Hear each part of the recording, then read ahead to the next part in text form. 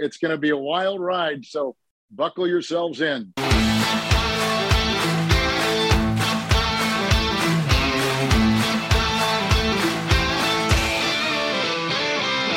Hello and welcome to Stramash, the podcast of the NFL Scotland team. It's going to be about all things North and one thing going south. We'll be looking at the AFC North, the NFC North, and the San Francisco quarterback situations. If you want the definition of going south, that is the very thing. I am joined by two handsome bearded gentlemen, Charles Patterson and Gordon McGuinness. Gentlemen, good evening. So much to talk about, so many stories. We're going to talk about the North, but let's talk about the movement south first of all. Our dear friend Cameron Hobbs can't be with us this evening. He's on holiday in Islay, and he's having to drink whiskey. Yeah, he's having to drink whiskey to drown his sorrows. Sam Darnold has done the unthinkable, Charles. Well, just to kind of put into context where Cameron Hobbs is right about now, he is, according to a picture we've just had on our WhatsApp group, somewhere in Distillery Warehouse number 9 at Bunnahabhain, which is on the northeast coast of Islay. And according to him, he is 8 whiskies deep and with a shit signal, so he is going to save his "think this may have been fair to call him a mistake" chat until next week. So there you go. There's the context. So we don't need to wait until next week. We don't need to wait till next week. This is a rare event when you and I are united in joy. There's nothing like timing, is there? Because this dropped about an hour ago before we started recording, and the fact that the Niners have put Sam Darnold at number 2 on the depth chart. And I think it begs the question, is this one of the worst first-round picks in history? I mean, yes, almost definitely. The thing I hate about this is that it's pretty unfortunate for Lance. So, like, that's the part, get out of the way. Like, the COVID year and his injury. COVID year, they sat him for a year, and then he got injured. So, basically, all his development was just, like, ruined based on that alone. Take out the pity I have for Sam Darnold. And I also don't think the 49ers process in drafting him was particularly wrong. But the cold, hard reality is when you give up that much to go up and get a quarterback, and 3 years later, the story that's coming out, I think it's Mike Silver, has said that they haven't even been offered a 5th round pick in a trade for him, which tells you all you need to know about his trade value right now. So, I mean, someone's definitely going to pick him up, but it's not. It stinks. It's not a good situation for the 49ers. So they traded up from the number 12 pick all the way up to number 3 with the Dolphins. So the Dolphins got that first round pick in return. They also got first rounders in 2022 and 2023 and a third rounder. So we keep winding Cameron up. They did kind of mortgage the house a little bit, and actually they've gone through these picks. You know what's kind of the other side? Yeah, what's kind of wild is like this. We are talking about like a Jamarcus Russell-esque bad first round pick, bad top 5 pick in terms of like you've given up so much, you've got effectively nothing to show for it. But because of their offensive system, because they hit on Brock Purdy, who is good enough to be functional in that system, I still don't rate him as highly as a lot of other people do. But because of those two things, they've got away with it. It doesn't really matter. It's not a big deal that they lost what they lost on that trade because they're still in a pretty good spot. Right. So answer me this, gents. You work for a franchise in the NFL. You're general manager. You've got all your scouting staff. How can a guy that's been picked at 3 be beaten out by a guy picked at 262? What's the point of having these people? But he was always going to be a developmental quarterback. So it was always going to take time for him to develop. The issue is that the mistake the mistake on his end was probably, I don't even think it was a mistake because you've got to almost look at it in different sections. So I think he still had eligibility in college that he could have gone back for his senior year or junior year, possibly at that point. He was like a true junior or something. Anyway, he had eligibility left. So he could have come out, he could have went back to school and he would have got more experience in school. Flip side to that equation for him though is he was good enough to be drafted 3rd overall which gets a lot of money in his bank account, and he's effectively set up for life on that front. But then he gets into the NFL. I think sitting him for year one was generally the right idea anyway, but then he gets injured. And at that point, he's any progress he might have made up until that point is gone. The other reality is, though, and this is, drafting is not an exact science. That's why quarterbacks that go number one overall, go in the top 5, don't always work out. But he just might not be an NFL caliber quarterback. That's not. I don't think that's a disqualifying factor for their scouts. He'd hardly thrown any balls. Yes. This is the big thing. I remember, if you rewind 2.5 years, the big debate about who San Francisco were going to go for as soon as they flipped up to number 3 was, are they going to go for him or are they going to go for Mac Jones? And that was the call. And Mac Jones slid all the way to the Patriots, and everybody thought they've got a steal there. But there was this great unknown debate, and do you know what? They made it all smoke and mirrors, and it became a storyline in itself that they weren't revealing who it was. And then there was this debate about, did Kyle Shanahan want one person and John Lynch want someone else?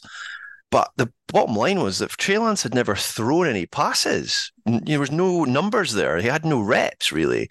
And they were basically buying, as you said, a project, a developmental idea, and somebody who almost was going to be this perfect vision of what this offensive system could be. Now, I've made no mistake about my dislike on this podcast for Shanahan in various ways, but he was seen as the archetypal perfect quarterback to fit into the Shanahan offense because of his ability to run, his physical power. He can't throw the ball. So I will say there's a little bit of revisionist history, because I loved the Trey Lance pick because I thought this was the final evolution of the Shanahan offense, which is, you've got all this stuff that's schemed. It's really good at scheming guys open, manufacturing touches for running backs / wide receivers in the Deebo Samuel mold, all those things. And I thought, you add a Russian quarterback in there alongside that, and I don't know how you stop that. What's quite interesting is 2 years after this pick, it kind of just looks like the best fit for a Shanahan offense is someone who is frankly boring, is not going to. So the reason why Garoppolo worked in San Francisco is he's boring. He's he's dull as dishwater. As a quarterback, handsome son of a gun, but as a quarterback, dreadfully boring. He is not. All that offense needs you to do is it's going to create layups for you. It's hit the layups consistently, and that's what Brock Purdy was able to do. Sam Darnold, I think, probably is a better fit to do that than Trey Lance, which is why that kind of makes sense there. So I will be intrigued because he is young enough that he could land somewhere and you give him some time to develop in the right system. If you landing with the Giants and with Brian Daboll, we've already seen him elevate Daniel Jones. And he's a better quarterback in theory, just perhaps, than Daniel Jones, but nobody knows because he's not thrown enough balls. He has. You can actually go back. Let's find the numbers, and you can see how many passes he threw in in a competitive sense in a particular span. It just wasn't much at all. So while you're looking that up, I throw it back to Josh Rosen was a top 10 pick, round 1 pick for Arizona. Yeah. So he's gone through Arizona. He lasted a year, off to Miami, the Bucks practice squad, the 49ers, the Falcons, and he's been on the Browns and the Vikings practice squad. And that's a top 10 pick, and how highly he was rated. Yeah, we get it's not an exact science. Charles, talk about Darnold. Darnold went to Carolina. You got any idea? Because this surprised me, what his record was as a starter. It wasn't bad from what I can recall. It wasn't as bad as it was in New York. He was bad though. He had a couple of good games. He had a couple of good games in Carolina. I was stunned. I looked at it and it's 4-2. Now you would normally not chase a 4-2 quarterback out the building when you're Carolina, but he didn't play particularly well. I think that's absolutely. We forget that Sam Darnold was a number 2 pick as well. Yeah, he's a high pick. And then his successor in New York was also number 2 pick. Same draft as Lance. Draft as Lance. They were, and then look what's happened to him. He's now having to sit back at Aaron Rodgers. Now, the thing for me is, though, if you have got that much belief that you have a perfect system, which I think Kyle Shanahan does, and a lot of people around the league believe it is it's an unstoppable offensive system. How can you get that wrong? I think there's got to be a lot of question marks about that scouting network in San Francisco. What was it that made them think that Trey Lance was going to be a better bet? Or did they just reach for an apple that was way too high on the tree? Maybe they were just looking for some kind of utopia, and they've probably realized, as you just said, you need a boring quarterback. Actually, we can't. I mean, they could have gone for, let's say, for example, an Anthony Richardson type had been available at that time. I mean, he's almost a kind of hyped up version of what Trey Lance was. Perhaps somebody not dissimilar. Yeah. But let's say, so the Shanahan offense, just needs someone to take the layups. That being said, if you hit on a Patrick Mahomes type prospect or a Joe Burrow type prospect, it probably does elevate it significantly further. So if you look at the quarterbacks in that class, I don't know that they made after that was the Trevor Lawrence class, right? Was it? No, it wasn't. No, it wasn't. He was the year before. Yeah, Justin Fields' class and Zach Wilson and Mac Jones. Yep. I don't know that there was a good choice if you were taking a quarterback there with the benefit of hindsight, in how those guys have developed. So, it's a bit of a kind of hindsight thing. Whereas if one of those quarterbacks had been someone that would have taken that offense and elevated it. But to your point earlier, by the way, so 2019, he threw 288 passes. The following year, he only threw 30 because it was the COVID year. And then when he got to the NFL, he's thrown 700 passes or something like that. Yeah, he's thrown for 797 yards in 2 seasons. In the regular season, he had 102 passes in 2 years with the 49ers. So there's just not. It's easy to see and that's a 23-year-old. So that's 3 years of not that much in the way of passing. So the last time he actually had a consistent volume of throwing passes in a competitive football game, he was just 20 years old, and he's now pushing 24. Well, it's just on 23. The biggest question in this for me is, how is Cameron going to defend this pick at all? Or has he resigned? He'll have resigned. Well, not resigned from the podcast. He will be resigned. He will be resigned to this, because he did say the only way that I think he was willing to accept this was that if they got something back in return. It's hard to be too harsh outside of taking the piss out of Cameron, which that's easy. It's easy to do it. I'm sorry. It's just so easy. The amount of shit I've taken on this podcast about Jordan Love, and he's actually starting now. What would be interesting to see, though, is so let's imagine a world whereby the 49ers don't draft Brock Purdy a year ago. At that point, does Darnold definitely win the job over Trey Lance this year? I don't know that necessarily would happen, because at that point you actually have a reason and motivation to develop him further and play him and see what you have and all those things. So that's why it's not, the whole thing is quite a kind of up and down thing. Anyway. Yeah, I think, just to finish that off, one, I'm not sure, because even if Darnold wasn't there, do you want to hand the keys to someone that could screw up your whole season? So that's one point. But I still Sam think Darnold can screw up anyone's season. I guarantee you that. Absolutely. But I think it's negligence drafting somebody as the number 3 player in the draft that basically had 1 year at college, and that was it. I think that's negligence. But hey ho, let's move on. Joe Burrow had 1 good year, went number 1 overall, and he's it works back in the league. Yeah. We can have another pop at this next week. We're doing the West next week, aren't we? That's helpful. Yeah. We'll have a pop at other quarterbacks at the moment. I mean, imagine having a Hall of Fame quarterback, an MVP quarterback, and you're going to annoy him by drafting someone. Are they any good or not? Charles, we're going to start with the North. This is the year where we find out whether Jordan Love's any good. Yes? No? Are we straight into the NFC North? Cool, right. Yeah, let's do it. Yeah, I think we do find out whether he's any good or not. And I think it would be fair to say everybody's quite intrigued as to what's going to happen, because if you put Green Bay to one side for 10 seconds, if you were to go out there and say to the majority of the NFL fandom, who's going to win the NFC North? If you asked 100 people, I think you'd probably get no more than about 30 people picking one team. It's a completely wide open division on paper. Oh, not according to the amount of noise that Detroit have had. I mean, I don't know what Green Bay are going to produce. I haven't got a clue, and I'm quite looking forward to the unknown of it. I think it's going to be a little bit up and down.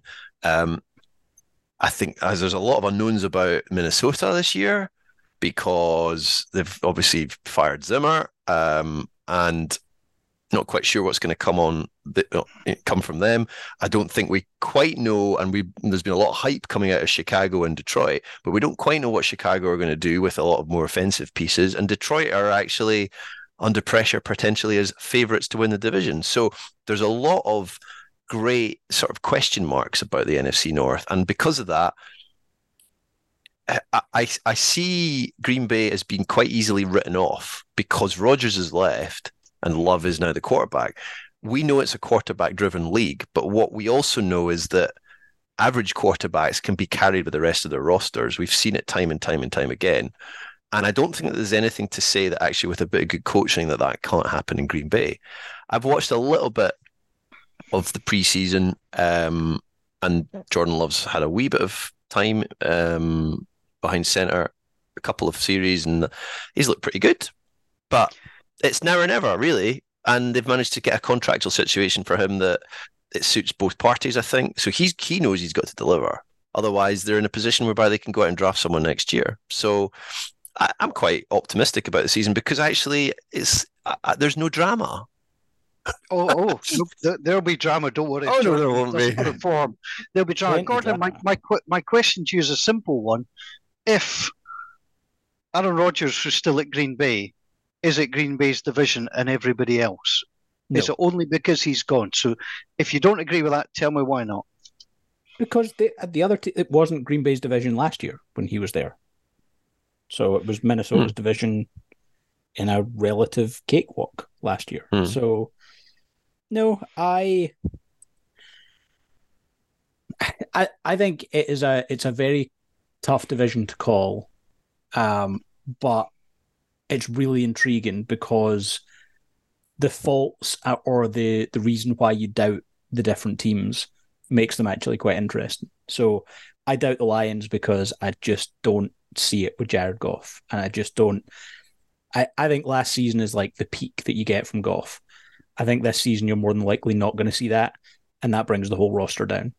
They've missed on Jameson Williams as a draft pick. They've then gone and spent a draft pick on Jahmyr Gibbs. I think Jack Campbell looks pretty good, but I don't even know how much he's going to play early on because Alex Anzalone, I think, is the guy with the green dot on defense and all those various different things. Like, I think Jack Campbell could be really good, but don't know how much a linebacker moves that team forward. But, they were just one win away from the playoffs a year ago. The Packers, I think, are going to be better than people thought because I think Jordan Love's going to be better than people thought. Including you?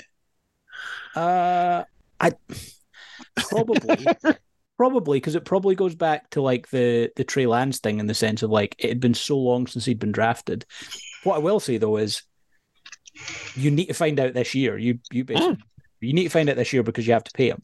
Like, yep. Have they exercised it? Did they need? No, they didn't exercise the 5th-year option. So what they did do, they essentially gave him a 1-year contract extension. That's right. That was it. Yes. It's a unique situation which suits the Packers down to a T and gives Love some money. And also, but it puts him under pressure to perform. You can hit him with a franchise tag if he's good next year. So you're fine. It's just you do need to find out quickly how good he is so that you can make your decisions on your roster. Yeah, there's a danger, I think, that they could get into a situation where Washington had with Cousins where they keep giving him franchise tags, and you don't really want that. No. And he's not proved anything, and he's not shown that he's a complete turd either. So I think it's interesting. Chicago is the one for me that I find fascinating because they've signed DJ Moore, they've got Darnell Mooney, they've got Cole Kmet, and they've got Herbert in the backfield, and there's been hype that Fields is perhaps the next great American quarterback. What? I read this article about Justin Fields being the savior of Chicago. Nothing that I have seen has suggested that he and also that he could break Lamar's rushing record. I mean, he almost did last year. So, like, yeah, and also be a good quarterback. Well, okay, the be a good quarterback thing, fine, but Lamar's rookie season, he didn't look like a good quarterback. He looked like a good rushing threat, and that was it. And then year 2, led the NFL in touchdown passes. Now, I don't know or necessarily think you're going to see the same from Fields, but the floor that they should have as an offense based on his rushing skills does elevate them, I think, immediately into the conversation of like a playoff contender. I think they're a step below the other 3 teams in terms of competing for the division. But in the NFC, this is going to be my catchphrase of the offseason. In the NFC, there's one team that are not in contention for the 6 or 7 seed, and that's the Cardinals. If you're another NFC team and you don't think you're competing for the wild card, outside of the team whose starting quarterback is probably missing half the year, then your roster, you must have zero faith in it, because there's no way that conference is locked up through 7 seeds. One of the interesting things is that the Bears-Packers, I don't know, because it's not my division, it's always been a fixture. In recent years, I've sort of shrugged at, but it gets a sort of 9:25 slot. It's going to be a big game. Bears-Packers, how much, I mean, everybody will overreact to this game no matter which way it goes, but that's the danger, I guess. I think we'll learn so much more. I mean, the Packers start with the Bears, the Falcons, the Saints, and the Lions, and then the Raiders. If they're 4-1 after that, I think they're in a good place. Obviously, they'll lose to the Saints. That's what I meant by that. But if they get off to a slow start, it's going to be something different. So I think that actually, I think we can overreact to week 1 games, Charles, but I think it's a really important game for you, week 1. I think it's an important game for both teams because the Bears have been hyping themselves up as a potential division winner. And I think you'll see Green Bay playing themselves down quite a lot going into that game. It's on the road. It's one of those but I think it's quite good that Jordan Love's away from home first couple of weeks. I think that's suits him down at the ground, because if things start going wrong and you're at Lambeau, then you're going to hear it, because the whole debate over the last 2 or 3 years has been that they've choked in the playoffs at home. They've not been able to handle the pressure of being arguably the best team in the NFC over the last 3 or 4 years. Now it's all new and fresh. There is genuine excuse here to say, you know what, we're in transition. My view of what I expect this year of Green Bay is I expect them to be around about 500. And if they are, then I think Jordan Love has probably justified another year. And with that roster, I think that you can look realistically at winning the division next year. They've made I think they've drafted quite well the last 2 years. The 2 receivers that were drafted last year, Watson and Dobbs, were proved in different parts of the season that they can certainly. They've got the youngest receiving core in the league by a country mile. And that's the really interesting part, is can he throw to these receivers? They've drafted 2 tight ends. And they're going to use Musgrave a lot, I think. Yeah. So Musgrave's effectively, I think, going to be the 3rd wide receiver there, I think. Yeah. We also forget, when everybody's fit, they've got one of the best offensive lines in the league. And they've also got Bakhtiari, Elton Jenkins. Will Bakhtiari be there? So we just don't know. We don't know. On paper, I have a feeling that the Jets are going to make a push for Bakhtiari, so this is what I think will be really interesting in the next few days. I think the Jets are going to make a push, because I think I read that they did make a push and the Packers said no. There is the weird thing of Aaron and his friends, whereby if Bakhtiari really wants to play with Aaron Rodgers, he's just going to go, come on, guys, trade me. And eventually there's a pick that is exchanged. Where I would be like bullish on the Packers as well, as they've drafted well on defense, that like their draft this year, I really liked some of the players. I think Lucas Van Ness can be a really good player for them quite early on. Even guys like Carl Brooks was a guy they got in the 6th round. And he's like a weird fit whereby he played more as an edge defender in college, but he's like 3 technique defensive tackle size. But he's looked good in preseason. Yeah, like looked like he can be effective both as a pass rusher and against the run. All these little things that, they all kind of add up a little bit. And if Quay Walker takes a step forward at linebacker, all those things. If Trey Lance, God, that's bad. If Jordan Love plays, that's a Freudian slip, isn't it? Given all that we've discussed over the last 3 years. If Jordan Love plays well enough this season, whereby he is a franchise tag candidate, or he's in the contract that Daniel Jones got this year, which was effectively just like, we don't want to have you franchise, so here's this deal. It's a reasonable amount. Then I think the Packers are in the conversation to win that division this year, not next year. So, Charles, are you not concerned about your wonderful number 69 who tweeted, was it yesterday, or just 4 days ago? Serious question. Do I have any chemist following me?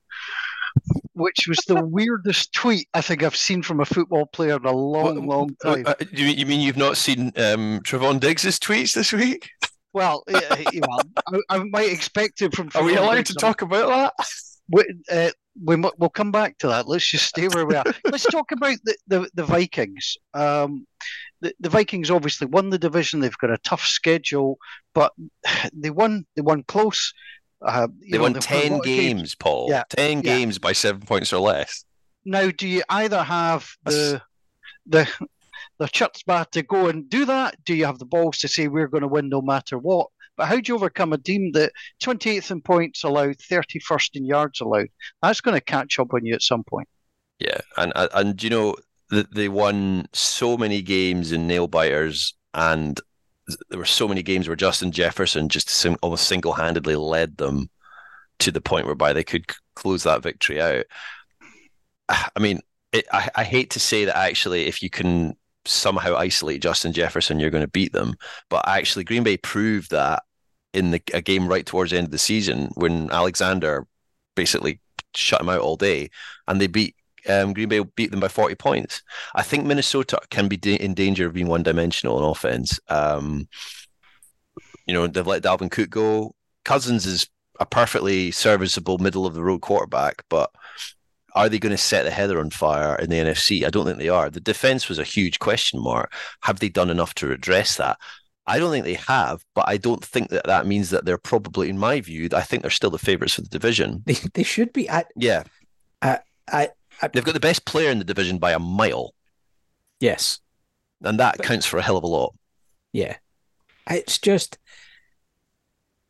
maybe I'm going to be proven to be a massive idiot, and we're going to be sat there at an event late in the year, and the Lions will have won this division with games to spare.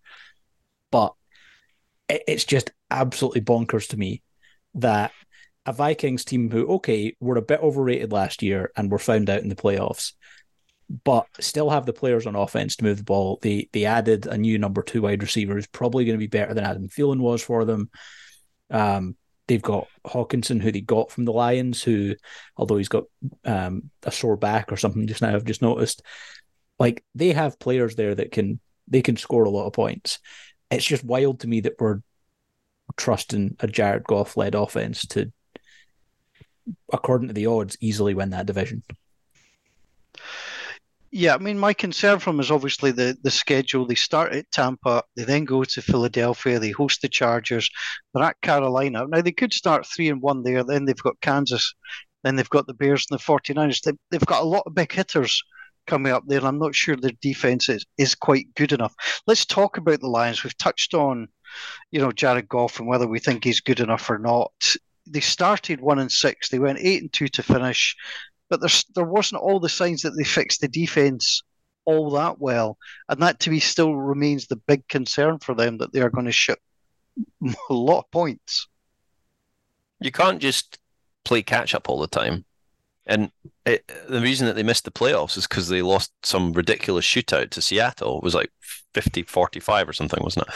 So if you want to win in the NFL, you have to be able to show consistently that you can play at certain points on both sides of the ball. You can't just keep throwing the ball down the field and eventually hoping it's going to come off for you. I wonder whether Jared Goff did something to Gordon, though, in a previous life. I mean, I think we forget Jared Goff is actually, I mean, he's pretty boring, isn't he? Would he be good in a Shanahan offense? Maybe, but he wasn't. So he had his moments in the McVay offense, but then he had his moments where everything went to shit. So so that's why he's just prone to making mistakes. See, I don't think the word boring's right. I think the word deficient's right. And to me, he's not efficient enough. Efficient or deficient? Because I'd argue it's the latter. Well, I just don't think he's efficient enough, but we'll see. No, anyway, guys, neither do I. I agree. Yeah, and there's the problem. Now, everybody's saying, and Charles, you mentioned that if you were to ask 100 people who would win the division, you might get 30 as the tops. We are going to have to, at this stage, decide who's going to win. So, gents, I'm going to look for your 1, 2, 3, 4 rundown for the NFC North. So last year, just to give you time to think, Vikings 13-4. The Lions 9-8, the Packers 8-9, and the Bears 3-14. What was interesting was the Vikings owned home field advantage. They're 8-1. The Lions and the Packers could only go 5-4, so both need to improve their home form. Charles, it is your division, so you're going to have to give me the 1, 2, 3, and 4. And I'm thinking about the NFC generally here. I think it might be the same order as last year. I'm going to go Vikings, Lions, Packers, Bears, and I think the Vikings are going to drop 3 from last year. I think I can see them winning the division with 10 games, and I can see it being really close, 10, maybe 10-9-8 at the top, and Chicago maybe up to 6. So that's my view at the moment, but I think you could coin flip the top 3. Gordon? I agree. I think you can probably coin flip the top 3. I would go Minnesota, Green Bay, Detroit, and then Chicago. I will say the Chicago thing, it's Justin Fields is the X factor. If he's even 20% better as a passer than he was last year and is still as good a runner, then they'll threaten to win this division as well. But right now you don't know that. So excellent. I've gone Vikings, Green Bay, Lions, and Bears.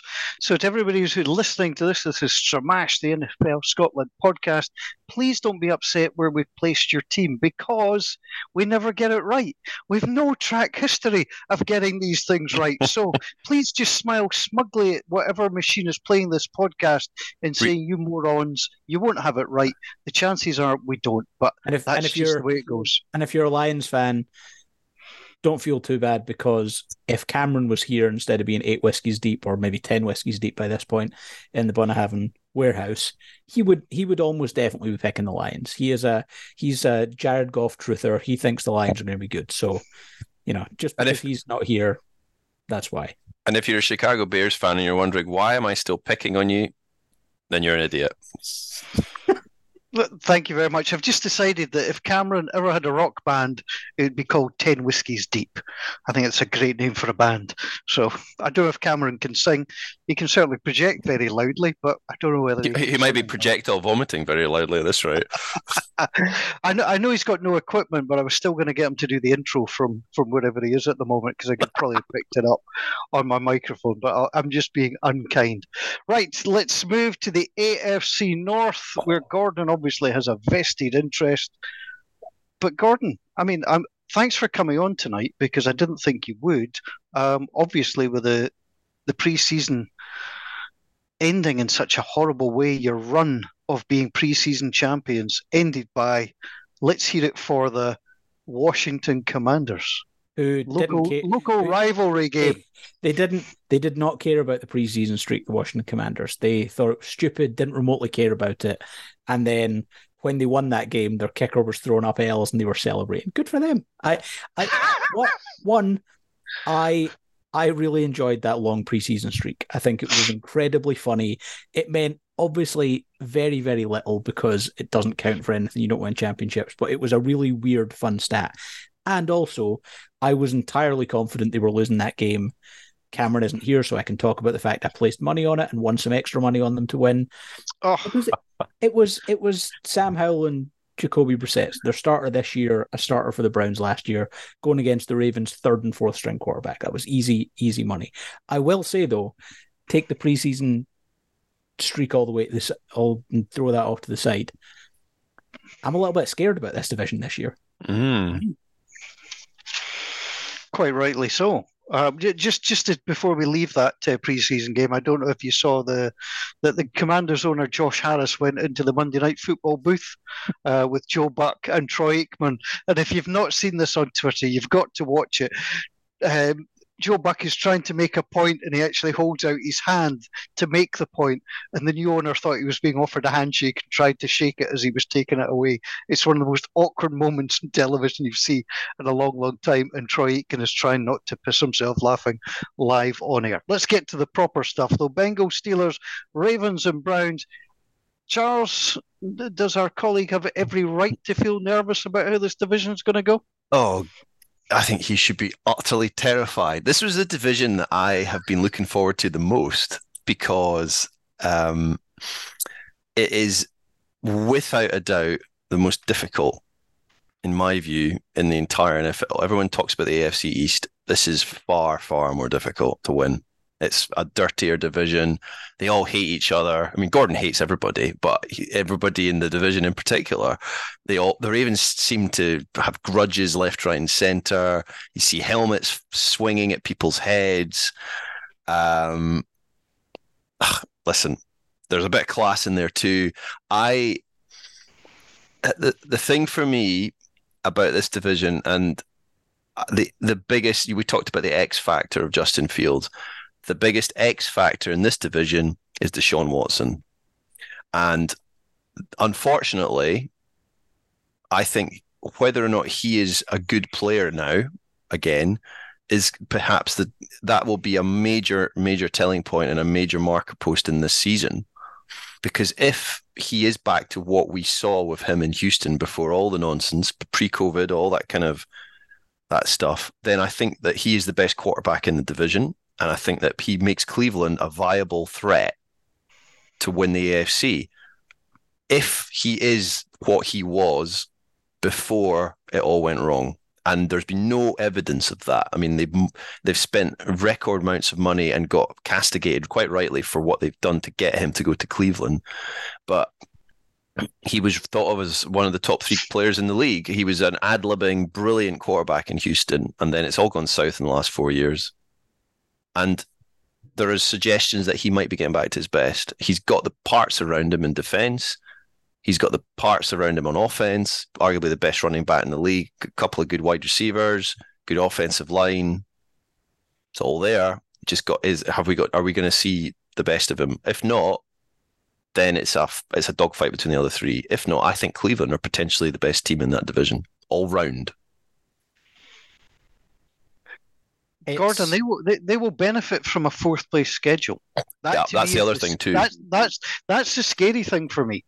I mean, you flip it. They were 2 wins off Pittsburgh, 3 off Baltimore, but it is that bottom place schedule. They could gobble up wins out with the division, and even if they could just split with the others, that might be enough.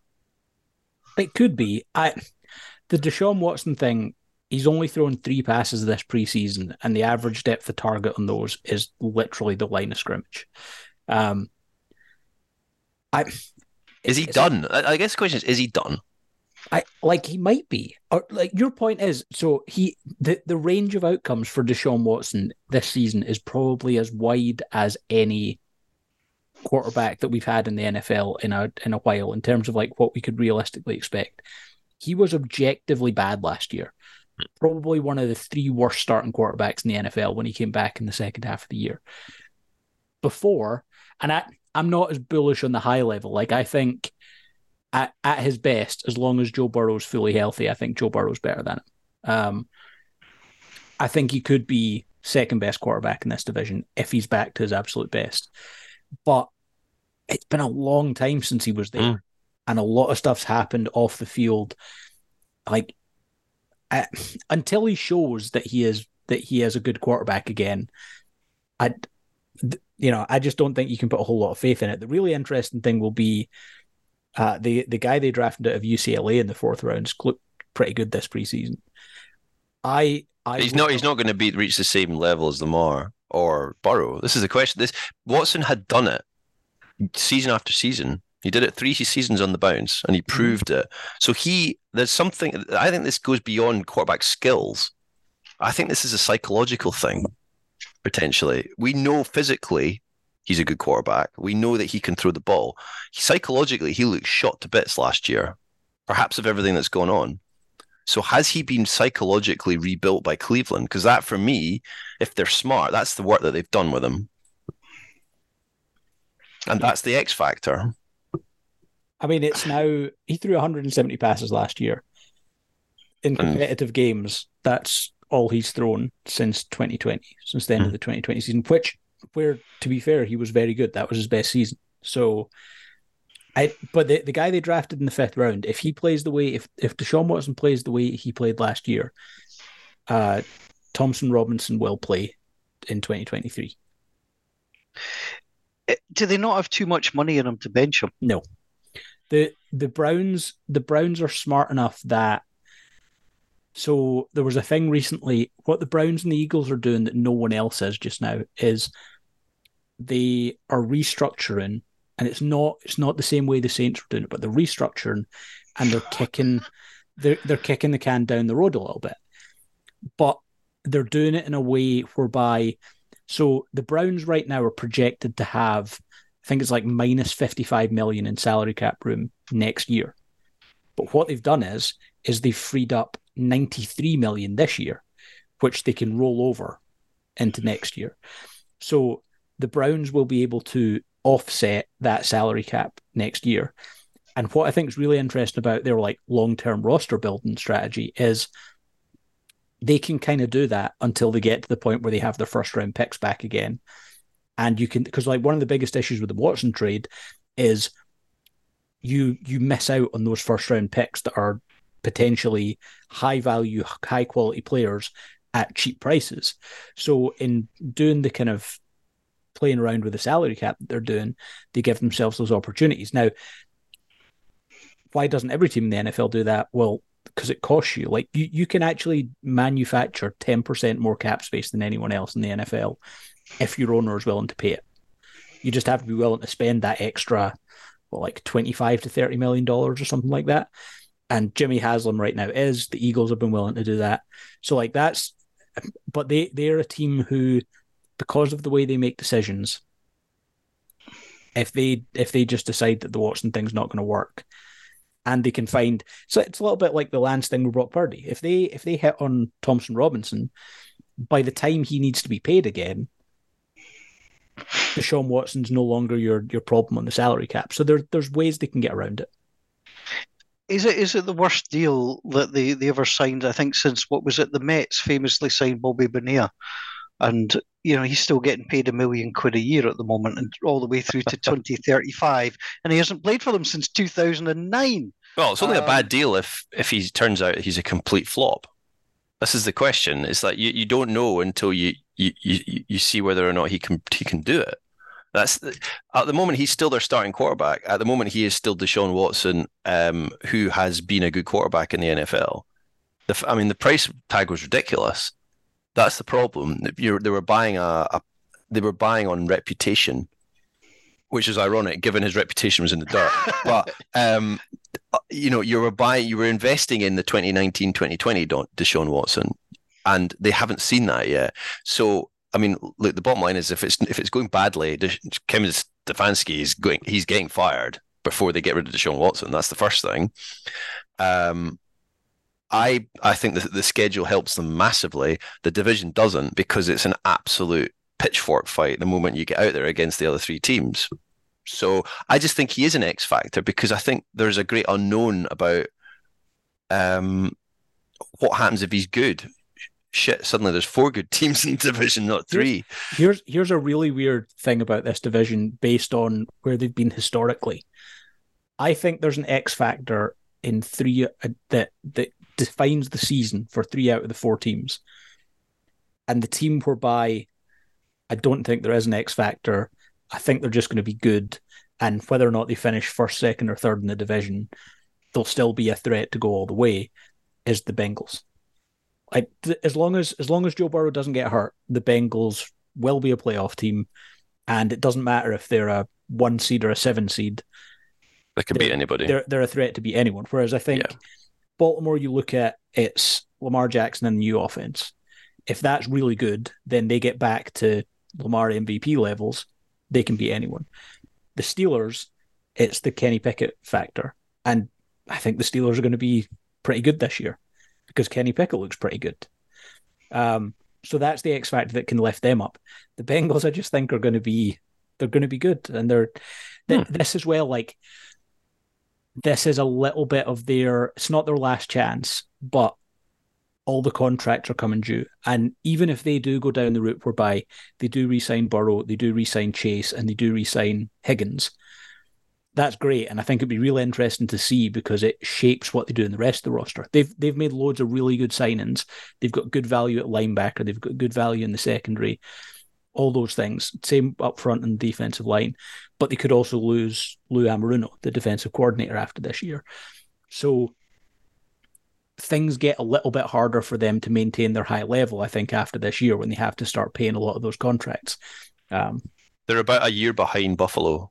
Buffalo, I think, have just tipped over that year, if you know what I mean. I think a lot of people felt that Buffalo's year was last year, and now they're going to find it more and more difficult. Whereas I think you can see that Cincinnati are coming to the boiling point. And of course, they're always going to be a contender. Every year you see a team, you can see them being consistently good with 10, 11, 12 wins every year. I don't think there's any question of that. The difficulty is, though, that you do play in a division where certainly 2 of the other 3 teams are consistently above 500. Yeah. So it's attritional when you think about it that way. You're playing 4 games against Pittsburgh and Baltimore. That's hard. That is tough. And as much as I mentioned Cleveland, have the softer schedule from finishing 4th, I mean, they see, I think within the first 4 games, they see all their divisional opponents. That's going to be really tough. Makes for great television, makes for great watching. I'd put them on telly every week if it was me picking the games. I would stick them on every week. I think they'll be brilliant. So the other thing with this division, so not being hyperbolic, the Ravens losing Marlon Humphrey and it might only be 2 weeks, it might be 4 weeks. But in a division this strong, losing any star player for 4 weeks could be season defining. If the Bengals were to lose Jamar Chase for 4 weeks, like it might be the difference in 2 wins if there's divisional things. If the Ravens lose, Humphrey, it totally changes how the start of that season looks. Yeah, it's actually going to be scary because, you look at this and it's easy to say that, the Steelers with Kenny Pickett, he could actually prove to be very good. He's been one of these quiet ones. He's working in a good organization. They coach well. And it wouldn't surprise me if the Steelers won this division. It also wouldn't surprise me if they finished bottom. It's just one of these really weird things. And as I say, I think if we were to look at this, say, at the end of September, and as Gordon says, Charles, if 2 or 3 teams have lost a couple of players, that could be it for them, such as the fine margins. I disagree because I think certainly 3 of the teams are well coached enough that they're not going to bottom out. I think we know what John Harbaugh and Mike Tomlin can do as coaches, and I think Zach Taylor has got the talent there. I mean, if all his stars go down, then what do you do? I do believe, all 3 teams are able to. 8 and 9 might be 4th in this division, which is where. Yeah. So the only team I think are not finishing 4th in this division are the Bengals, as long as Burrow's healthy, because I think that keeps them enough that they're a 10-win team, and that's not bottom in the division. The fact that the Ravens are already, and it looks like Burrow's going to be back for week 1, at which point I think they're fine. The Ravens already starting with the injury to Humphrey and some uncertainty about what that offense is going to look like.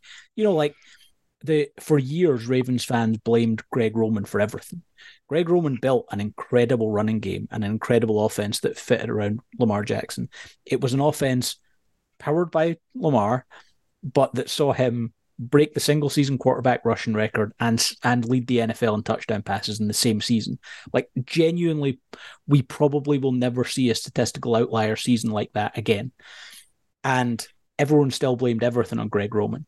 Now, I think the offense had to evolve, and they didn't evolve and all those things. But if that offense involves less rushing by Lamar this year, which I think it looks like it's probably going to, it's not going to be eliminated, but it's going to be less than it was before.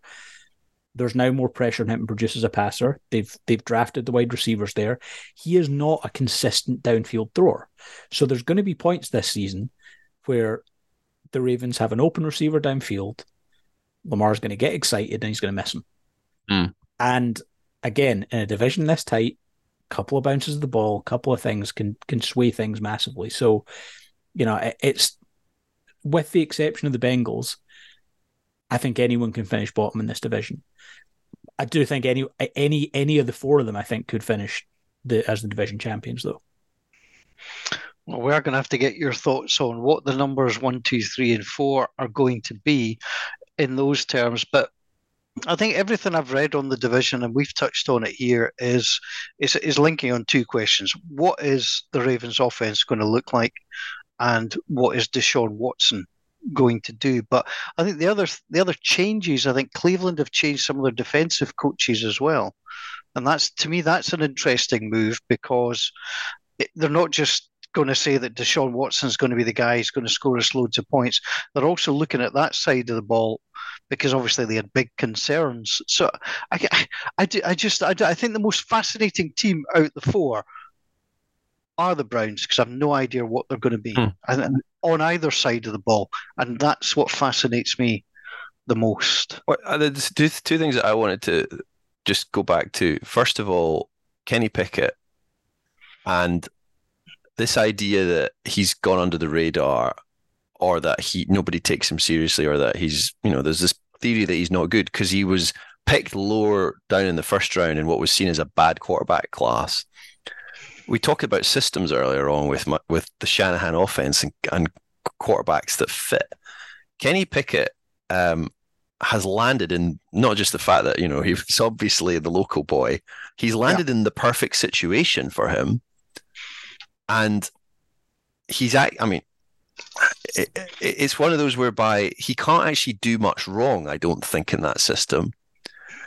He will be able, because of the coaching setup and because it is so well honed, he will always, I think, be able to do pretty well in there. If he has got a bit of stardust, then there's a real opportunity there for Pittsburgh. And the second thing that I wanted to kind of just get Gordon's view on it a little bit. I mean, I take a pop at Lamar for passing, his passing skills here and there sometimes in jest. But my bigger question is, has John Harbaugh forgotten how to win playoff games? No. And, well, they've won one playoff game since 2017, and they regularly get to the playoffs. And my question is this: are they good enough when they get back to the playoffs, which I think they will this year? Are they good enough to go through the playoffs and win it? Yes. One, I don't think as a coach you forget how to win the playoffs.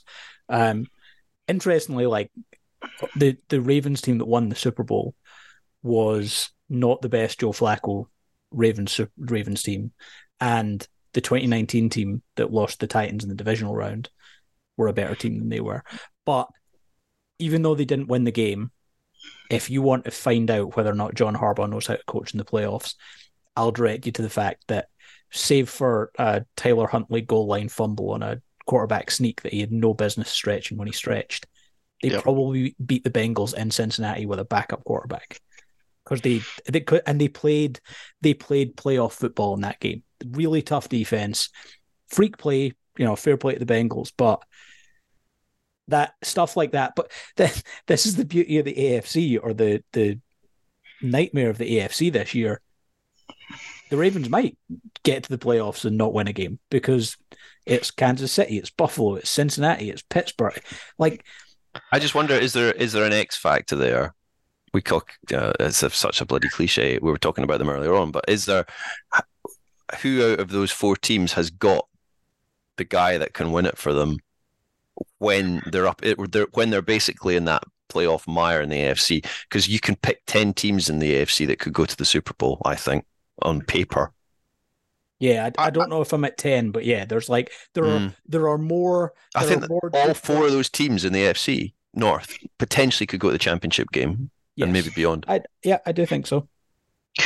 I've no problem with Harbaugh. I think sometimes you get a bad rep because you lose some playoff games. You're getting there in the first place, which is more than some other coaches do. And some of these coaches might fly under the radar, whereas, you're getting your team there if it doesn't quite work. I mean, I think that was probably true of the Bengals for a number of years.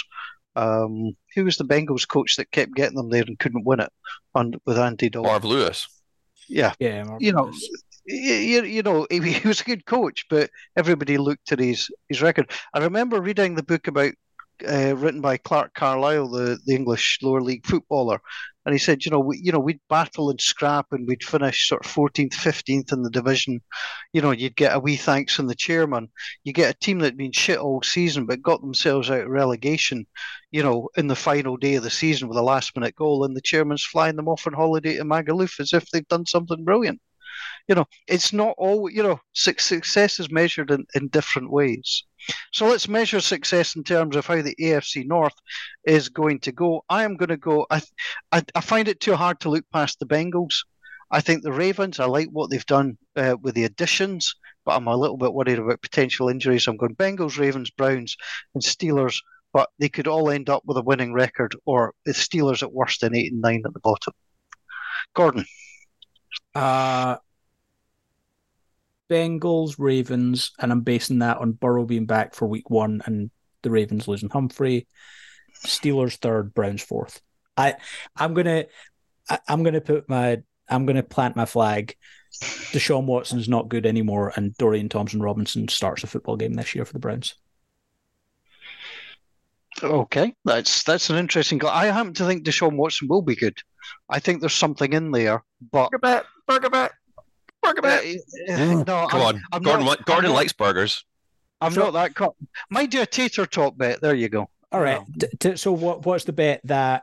Because you can't really bet. It's arbitrary whether or not Deshaun Watson's good or not. But Dorian Thompson-Robinson starts a game not due to injury. Yeah, Deshaun Watson gets benched for Dorian Thompson-Robinson at some point. That's my. Well, that's the bet, because if they've won games and he comes in to start.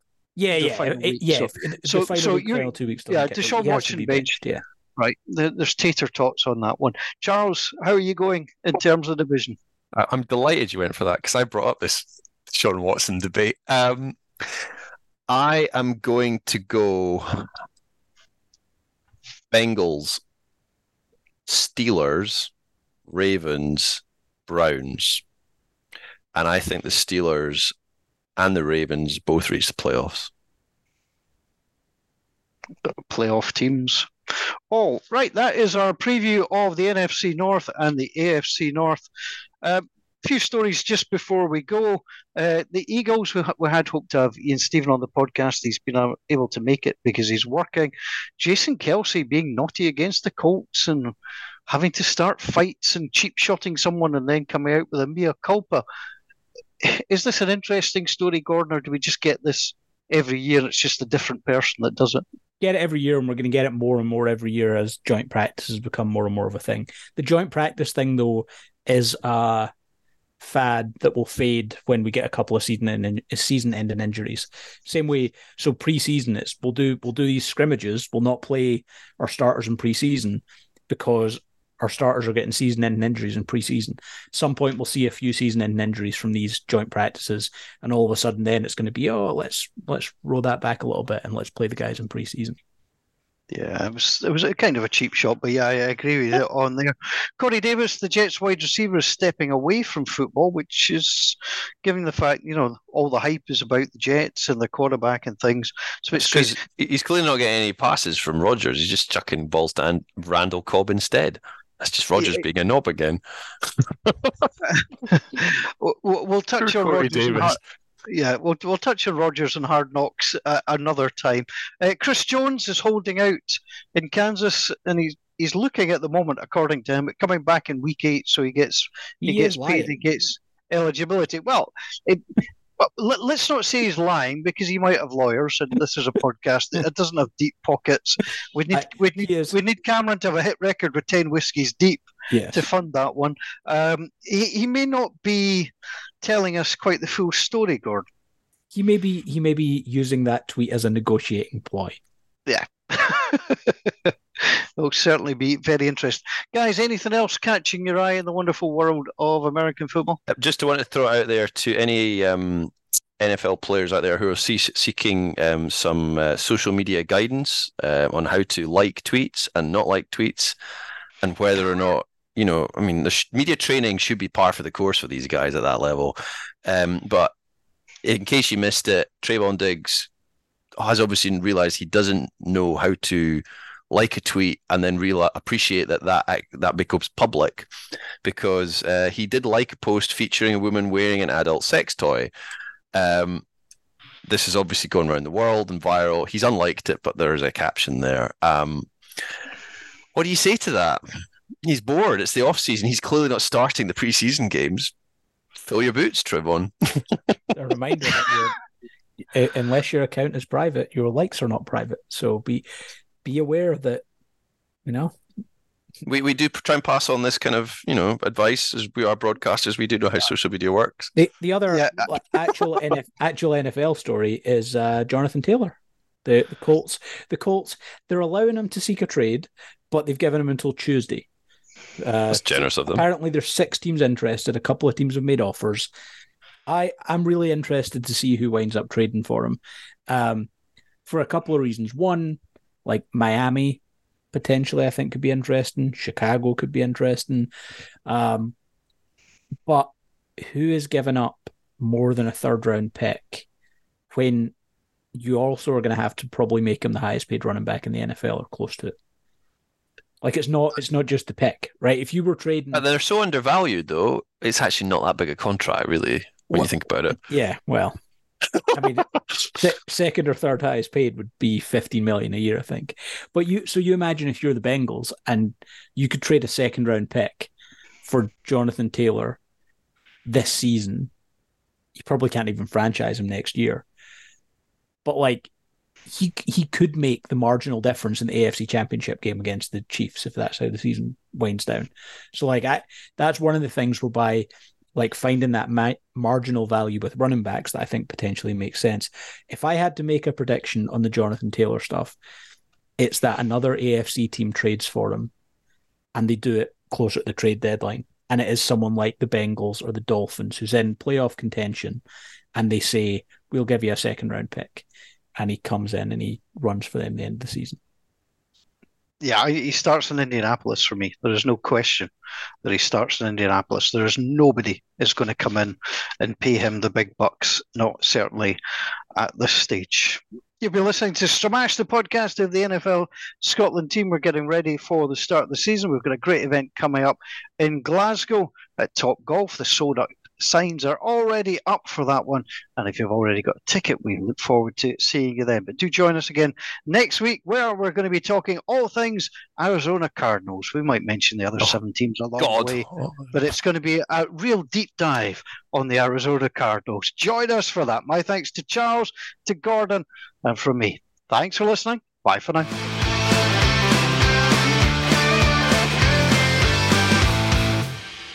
And please remember to listen to Sipping Point, hosted by Cameron Hobbs. And his new band, 10 Whiskies Deep.